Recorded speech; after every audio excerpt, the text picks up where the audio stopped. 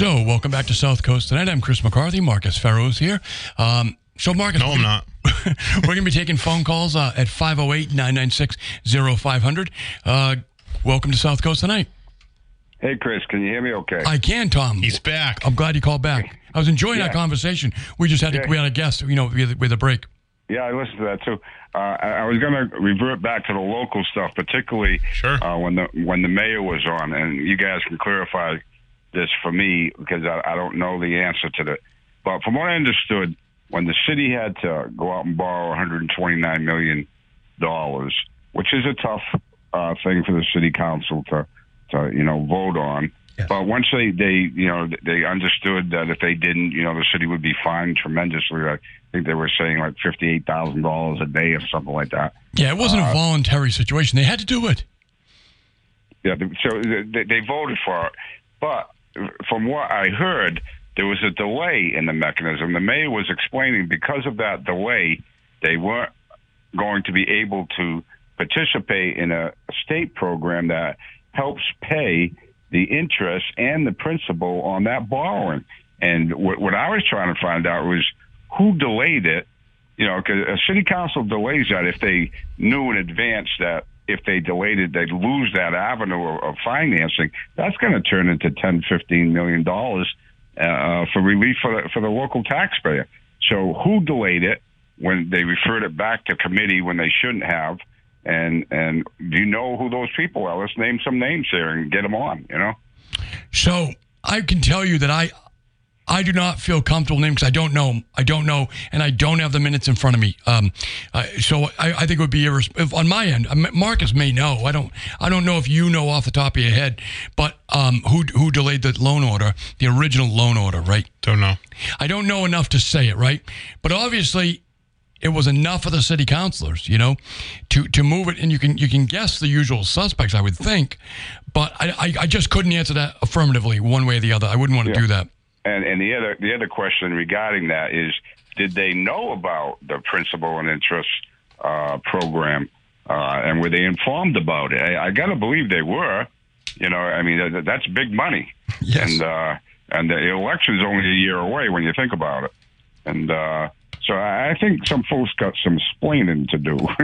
So I would say to you, Tom, that one of the things that, let's be honest, for a long time there's been almost a media blackout on the city council. They've been able to and that's not good. It's not good for their performance. It's not good for the public's knowledge base, right? The Standard Times is not what it used to be, and they do their best. We've been shorthanded over here for a while, and with the pandemic, you didn't have the live coverage, right? It was covered by television, and you lost a lot of that. I would say that, as you know, Tom, you were a city councilor. There's a lot of information that's conveyed in the hallways. There's a lot of things that you need to hear face to face, right? That there's not the same in memos, and it's not the same in phone calls. That the sense of urgency, right? And a lot of that was lost through the pandemic because you didn't have people face to face. Right. So it's not an excuse. It's just an understanding, I would say. And so now we're getting back, right? We're getting back to the old ways of doing things, which were the better ways. I think so in terms of information to the public. Yeah. For example, when Ian comes on and he explains what's been going on as a city council president, that's been very informative, and he's very good at that. And then, you have people that may oppose some of the policies of the mayor, but that hasn't been highlighted in the last couple of years, and those that support and why. It's the old adage, information is the currency of democracy. You know what I mean? Yes. And that piece has been missing. I know when I first got in there, that was the first time they went to cable TV, and the Standard Times had cartoons of us live from New Bedford. It was like that, but a little bit intimidating, frankly. Sure. And if you're not used to it, but certainly you get used to it after a while. So I think, moving forward with campaigns formulating, at least in some people's minds now, that issue is going to be a crucial issue. So, Tom, one of the things, you bring it up, is that it's so important to have competitive elections. It is so important to have competitive elections, and it is so important for people to be able to communicate directly with the voters, right? That's why, it doesn't matter if an issue happened if there's nobody banging away on the other side of it, quite frankly, right? You need competitive elections. You need people, and we've been lacking that for years, really locally. There's a lot of people getting out of it. I don't just blame New Bedford. There's a lot of people just not choosing to run anymore. Well, it's tough. There were 3 open seats for school committee, or 2 open seats. One was a re-election, but there was 3 candidates for 3 seats. It wasn't a single. Not a competitive election. Right? Yeah, it wasn't a single. Certainly, the jobs are tougher today than they were 25 years, 30 years ago, or even 40 years ago. I think there's a good argument to raise the pay for the New Bedford City Council. It's not, as you said the other day, Tom.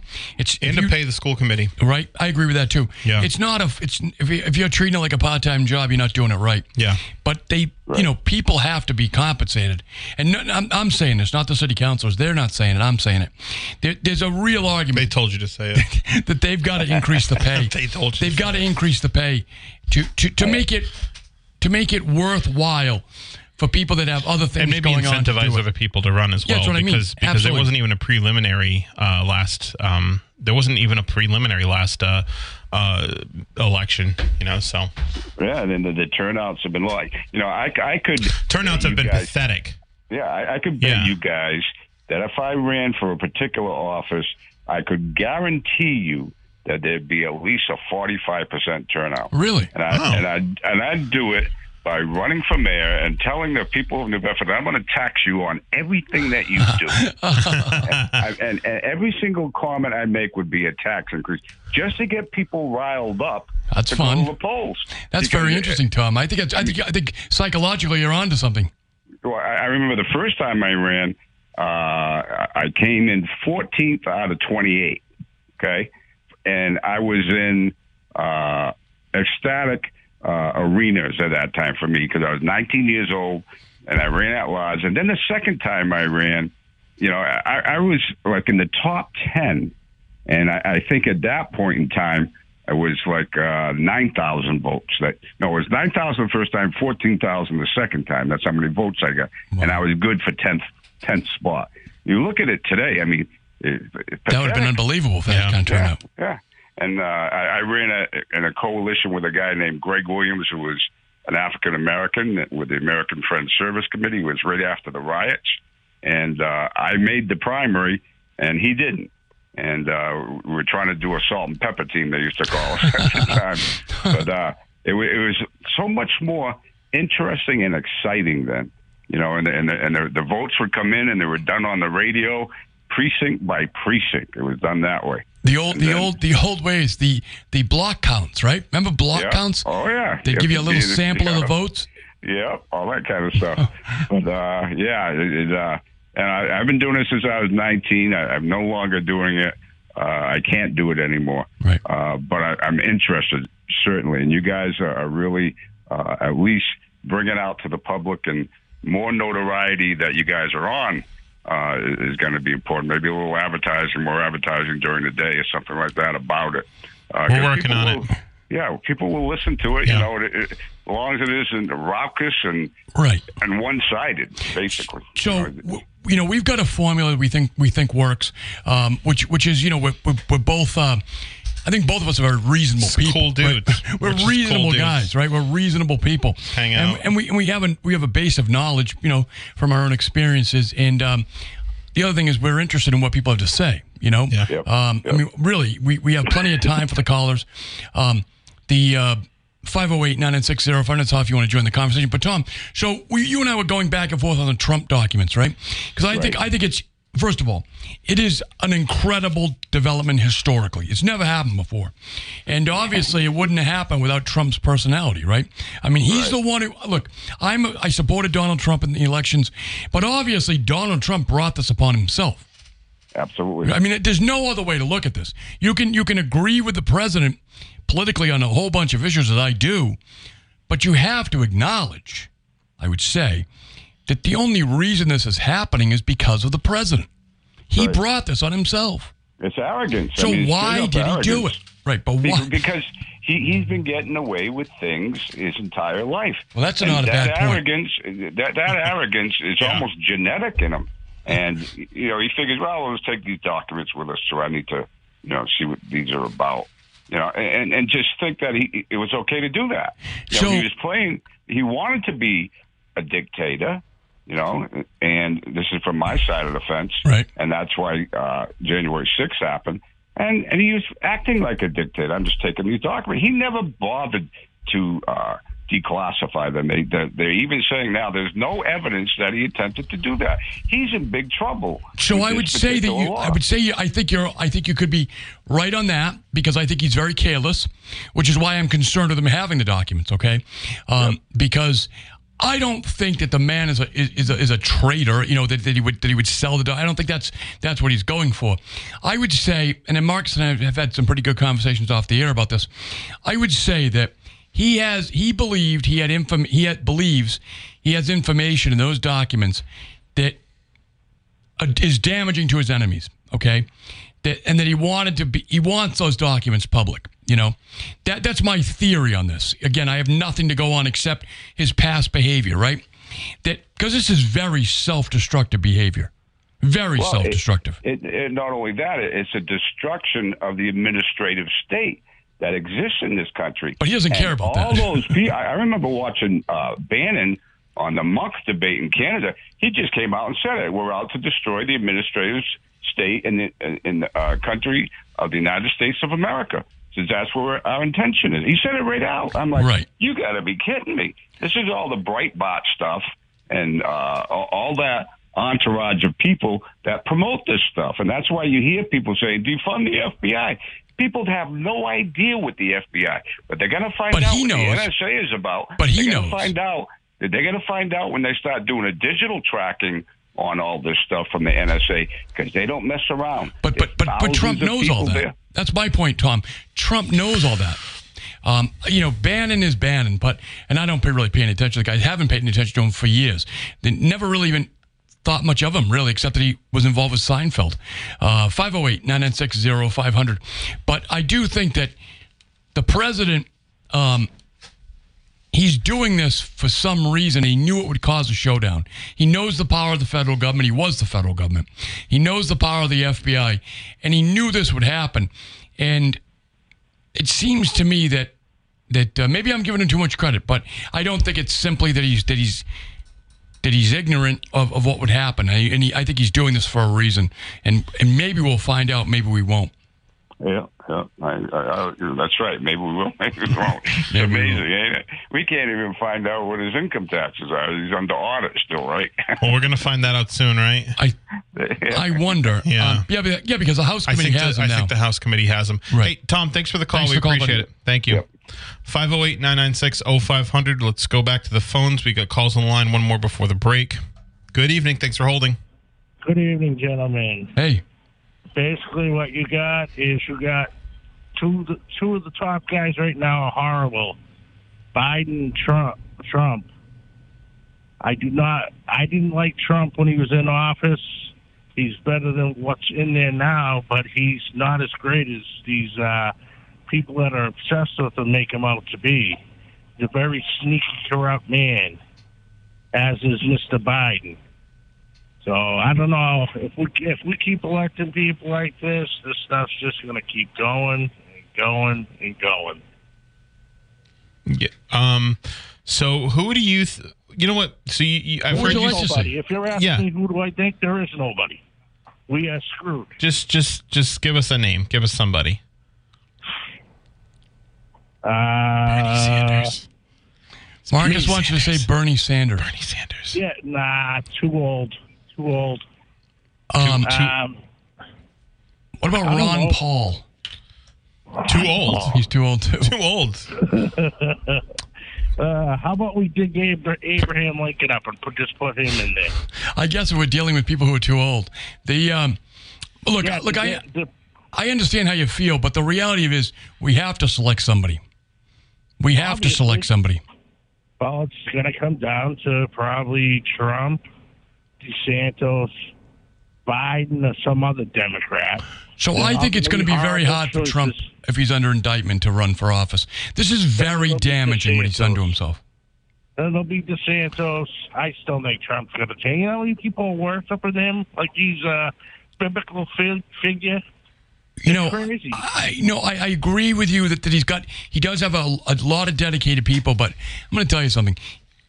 If what has happened is what has happened, if you know, the fact that he had these documents that were so sensitive, and I happen to believe that the reason they raided his place and took them was because he's very careless with them. I was telling Marcus off the air, I think he's probably been showing things to people that they have no business knowing. And I don't mean he's doing it because of espionage or anything like that, but just because he has them, right? And he's probably got documents on the Biden family. He's probably got documents on Mitch McConnell's family. He's probably got documents on all kinds of things, on Romney, all kinds of stuff. Remember, American citizens, if your communications are picked up overseas or in an overseas communication, they can be cataloged by the NSA. They can't do it in the United States. They're not supposed to do it in the United States. But if you're on the phone in Europe or talking to someone in Europe or China, any of that, it's all catalogable by the United States National Security Agency. So what did he have? Nuclear weapons? No, I think the nuclear. No, he doesn't have that. I don't think that's what he has at all. He had classified documents, but of the highest order, the kind that you have to read in the control room, the skiff they call it, right? He had those kind of documents. So those things, and I have a feeling, because the warrant indicates that they to knowledgeable people that they have a human informant who reported on the location and the activity going on with the documents. And you ever wonder if it's his wife, Melania? No, I think it's someone who understands the seriousness of the matter, right? That's what I think. Hey, thanks for the call, man. Appreciate it. 508-996-0500. One more call before we go back to before we take the break. Good evening. I was hoping you'd take the break first. I want to ask you about your tease there at the beginning of the hour. All right, so let's take the break. I'll put you on hold. We'll put you on hold, my friend. Okay. All right, thanks. So, folks, if you want to give us a call, you can 508-996-0500. And welcome back to the show. This is Chris McCarthy and Marcus Farrow. This is South Coast Tonight. Our phone number is 508-996-0500. We have a caller waiting for us. Good evening. Good evening, my friend. Good evening, gentlemen. Now, did I hear this wrong, Marcus, or did you have a slight tease there at the beginning of the hour when you said that the mayor has basically taken off the gloves because maybe he sees the light at the end of the tunnel? Yeah. Yes. Does that mean what I think it means? Well, so yeah, I mean, listen, I'm not privy to any information that anybody else isn't, right? That you could say over the radio. That I could say over the radio, exactly. So, but here's what I'm thinking. Here's just my theory, right? The mayor... Your informed theory. My informed theory. Yeah, exactly. You've learned from McCarthy, that's all I can say. Here's my informed theory. The mayor has been there for about 10 years. Right. He's gotten all of the things that he's wanting to get done. And I remember talking to people in his staff when he was thinking about deciding whether or not to run. There were certain things he wanted to get done, and that's what motivated him to run again. One of them being like offshore wind, right? So he had a few projects he wanted to get done. He ended up getting those done. Offshore wind's on its way, right? The school department's better.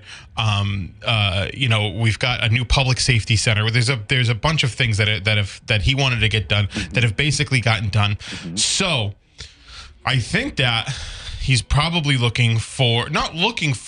open to other avenues of where he can make an impact as a public servant. Now, he said he was talking to the Biden administration. He worked as a federal prosecutor before. Right. So he is... We know he's talked to other people outside. Yeah. New Bedford. Yeah, exactly. We know that.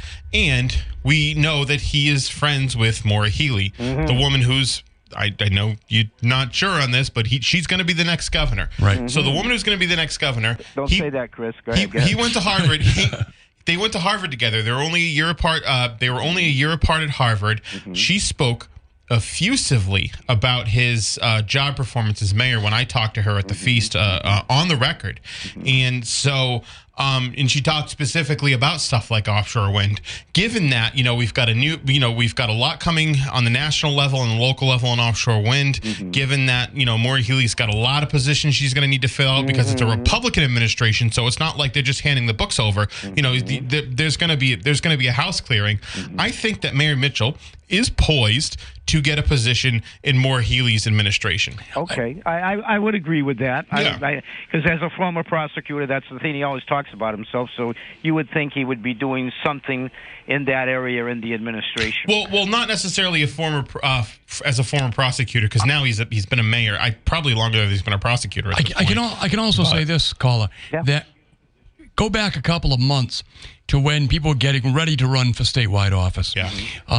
He admitted to on the radio, when I say admitted, I mean he accepted the fact that he had looked at the delegates and how the delegate process early on, right? That you had to get so many delegates to get on the ballot. He knew all about that, okay? Yeah. And I don't mean he knew about it. I mean he was taking a look at it, okay? So he did acknowledge that he'd been getting calls, and I know he had been, from people asking him to run for statewide office, and he certainly has the resume and the qualifications to do it. So the fact that he at least entertained it, right, that he entertained it, I think indicates that he's open to it, as Marcus is indicating. Well, again, as he always introduces himself as a former prosecutor, I think that's the accomplishment before mayor that he's most happy about. Well, being an assistant U.S. attorney is a big deal. Yeah, exactly. So I wondered why he didn't run for attorney general. So did we. Yeah, so did we, and I think he thought about it. The candidates I see. I know he thought about it. Yeah, we know. I know he did. I see down there now, except for Shannon Liss Gordon, is it? Okay, Reardon. Liss Reardon. Okay, I'm sorry. Yeah. To me, they don't have any bigger name than him, being mayor of a major. Campbell, I would say, does, because she's a city councilor in Boston, and the vote count in Boston's enormous. I understand that. Boston's literally 7 times the size and population than New Bedford. But again, he could have ran, I believe, and still not lost his position as mayor. Yes. Okay. He had nothing to lose by running. He could have tipped his toe in the water and just see how he would make out. I don't think he lacks anything that some of these people have that are running for attorney general now. I agree with you. I think he would have been more qualified. I think he could have. I think he actually could have found a triangulation in that race. Look, let me just add another thing in there. We also know, and Marcus, I think you might have broken the news here. You've certainly talked about it, that Bill Keating is not staying forever. Yeah, actually, he said that on my show before he said it anywhere else. Right. He said that I'm not going to be, he goes, because we were talking about redistricting, he said, I'm not going to be here for the next 10 years. I'm not even going to be here for the majority of the next 10 years, which means he's doing 1 or 2 more terms. But, Mr. McCarthy, I always thought if that happened, you would be the first one to go get Mr. Kennedy and have him get back into Congress. Right.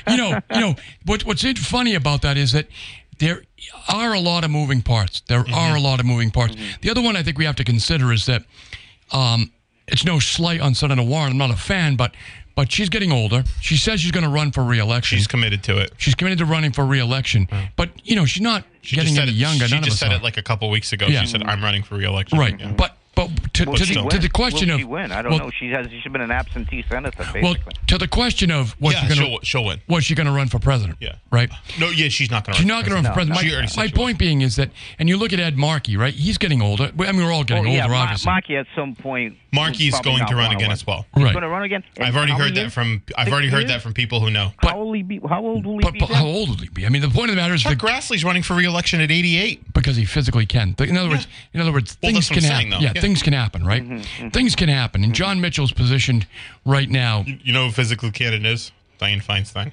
Right, there you go. Well, as I see with Mr. Markey, he is, to me, a nice guy, okay? Yep. But as far as bringing home the bacon, both of those senators, what have they done for the state of Massachusetts? The problem is people don't think about it that way. That's the problem. They never thought about that with Ted Kennedy? No. Okay. Okay, do you... They did think about it that way. They did. Yeah. People don't think about nowadays. It's all about the culture. Within the Democrat primary, it's the culture wars. Yeah. And Ed Markey, amazingly, was able to reinvent himself. He did. As a generation wide. wide. Democrats in Massachusetts did not want to see another Kennedy get higher up on the national stage. All right, I believe even DeLeo, I believe his name was the man who was Bob DeLeo. Yeah. He didn't support Kennedy. I think there was a sort of agreement among all the Democrats that we don't want another Kennedy running for Massachusetts. Nancy Pelosi came down to endorse him. I don't think that's true. But I think within the locals. Nancy Pelosi, though, but she's not in Massachusetts. Oh, you're talking about in Massachusetts? Oh, yeah. I agree with the caller. That Massachusetts Democrats said if we elect a Kennedy, that's it for the rest of us. There'll be no more opportunities. Yep. I do think that's a piece of the puzzle. Because again, who's the other one that you guys want to run? The bald lady. I know. From Boston. Ayanna Pressley? Yeah, isn't she thinking about being the next U.S. Senator? Come on, you wouldn't want her as a senator? Chris, I got to ask you a question before I lose my time, because I imagine you get other callers, too. Yes, we do. How can you, as a Republican, let go the idea that we're going to have a government here in Massachusetts that the three most important parts of it will be run by Democrats? It'll be great for talk radio. Well, again, it'll be great. Remember Jerry Williams? He made a career out of it. I don't know if you can remember Ed King. I do. I remember Ed King. Sure. Republican, right? Yeah. No, Democrat. I think the argument that you have to have somebody in that office up there, no matter how popular Maura Healey is or whatever. Right. Okay. The Republicans should say, keep your dough with Doty. Okay. And really come out to say we don't want to have a government that's going to be controlled by the Democratic Party completely. So I think you'll see Chris Doty do that. I think that'll be Doty's message. I think that'll be when Baker in the final closing days will come in. In the closing days, Baker will come in, crash and burn, and try to make that closing argument for him. But every once in a while, you need to show people how bad it can be. Well, I just think though, it would be foolish to let the I've got nothing personally against Maura Healey, but to keep some sort of balance in that state government, I think you need a Republican. And I think if Doty pushed that, he could probably give her a go. I don't think so at all. Even as popular as she is. I don't think so at all. I just don't think he has a chance. I think he has a better chance than Jeff Deal does, but I do not think he has a chance. I really don't. Democratic. There's a reason. It doesn't matter. It doesn't matter. It doesn't matter. Charlie Baker versus Maura Healey, I think would have won. Yeah, Charlie. So the thing is, what you're saying, caller, is that the reason I agree with it possibly because the reason that Baker didn't run. The reason Healey decided to wait was to wait to see if Baker was going to run because she knew that Baker would get reelected. Yes. Yeah, Baker would have won. Baker would have got reelected. He would have. But 100%. The problem is Charlie Baker has had years to build up his name ID. Chris Doty's a brand new candidate. What if Baker puts his arm around him and says, "This is my man"? It's got a limited appeal. It's votes don't transfer it. Well, and Baker had to lose before he won. I think that's important to remember. I just think putting into office a total Democratic slate isn't healthy for Massachusetts. Tell your neighbors. Tell your neighbors. Thanks for the call. Appreciate it. Thanks for calling, my friend. Have a nice weekend. I'm a Democrat, or I'm at least a left person. So I personally, that whole there needs to be a balance thing. It doesn't. I don't know. It doesn't. It's worked in the past as a message in Massachusetts, but the problem is that a somebody never loses to a nobody. And I'm not insulting Chris Doty by saying that. Politically, he's a nobody. Politically, he's a nobody. Charlie Baker politically was a somebody, and again, he had to lose before he won. Right. So it's a good argument, but it's very difficult to close on that argument if you have zero name recognition, or not zero, but very low name recognition. I mean, Healey is not an unknown entity. She's not someone that scares people. No, she's not. She's not. Now, you're going to hear Doty make that argument, and he's going to do his best. And we'll see if it works. It's the only argument he has, really, quite frankly. Right. Yeah, I just don't think it resonates enough. I think Maura Healey's just got so much name ID. You know what's important? You know what's important to remember? Everybody in the Commonwealth has had an opportunity to vote for Maura Healey twice already. Right. Listen, I think Chris Doty presents a really nice candidacy. I think his campaign messaging is very good. I just don't know if it's enough. But guess what? The runway's very short. That's the problem. But guess what? Chris Doty's going to be here, so we can talk about this with him. When's he coming? He's going to be here. I don't know yet. Yeah, but he will be here. I reached out. He will be here. They request. He asked to come on. Actually, right. He will be here. We'll be able to talk to him, and you'll be able to talk to him. 508-996-0500. Good evening.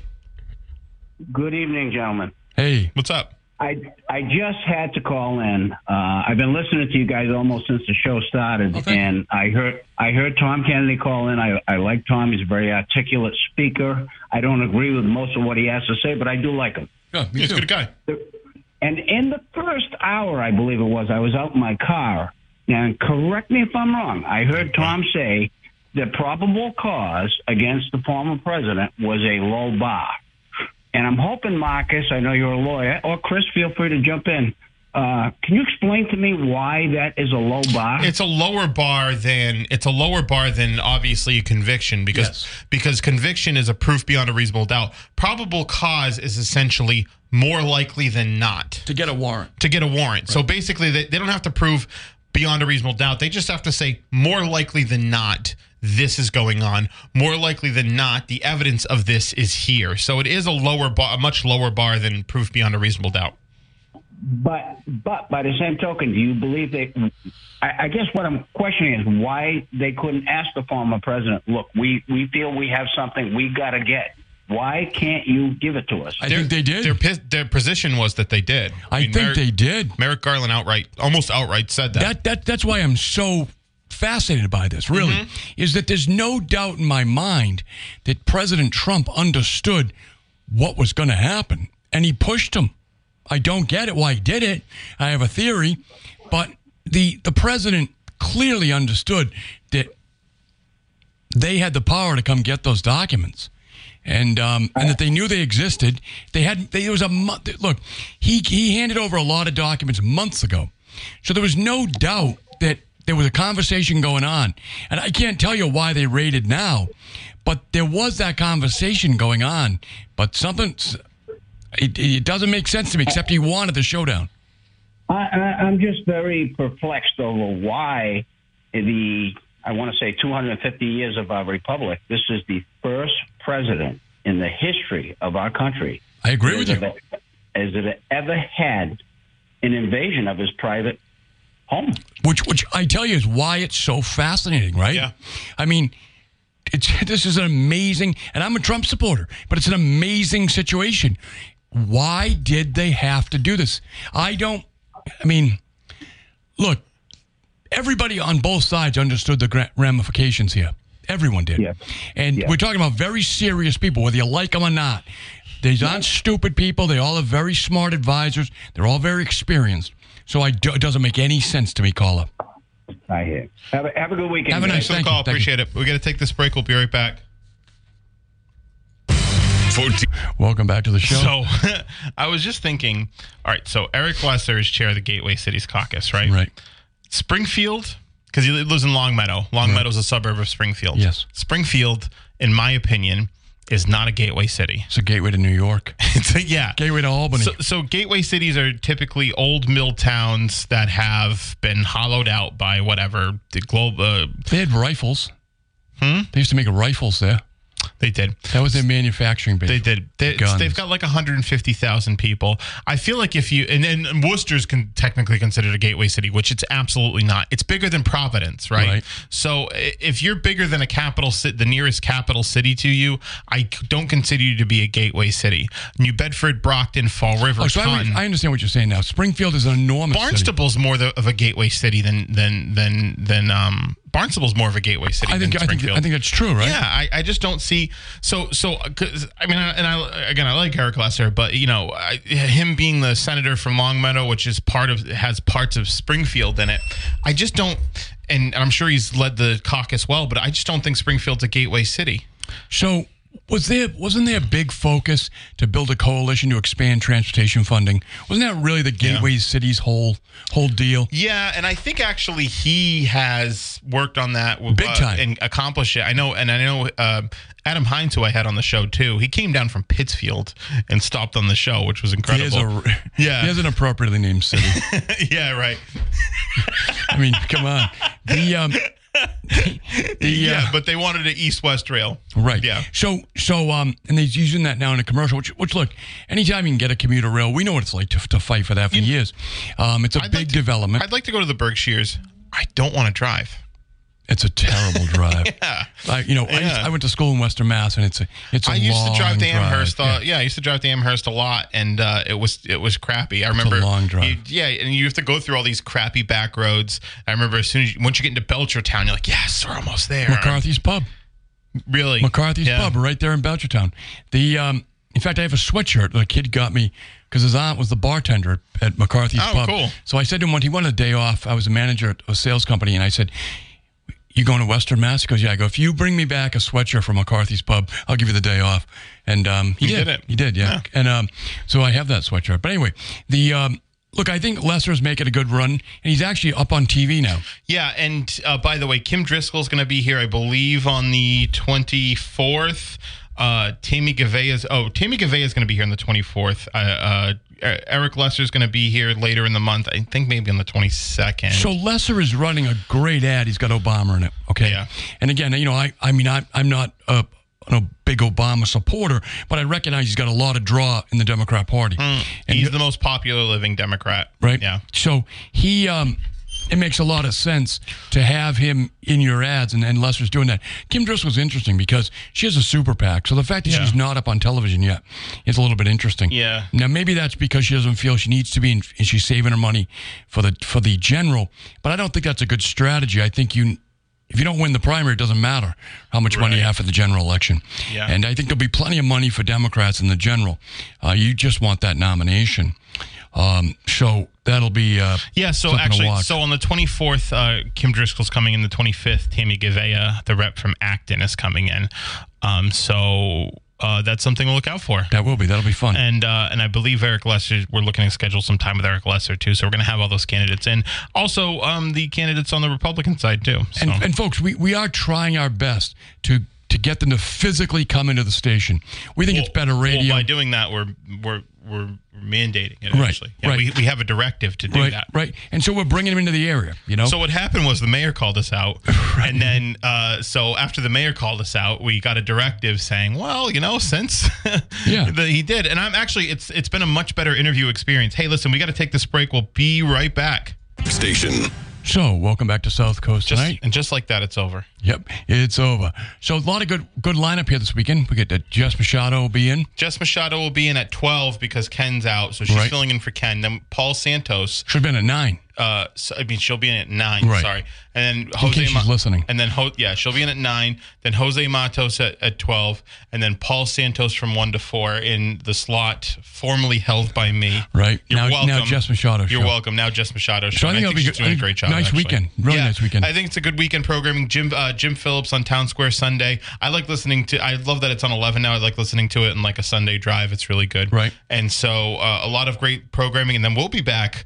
On Monday, right? And right around the corner. It's going to be probably the best show you've ever heard in your life. Have a nice weekend. Have a nice weekend. Yeah, we'll see you Monday.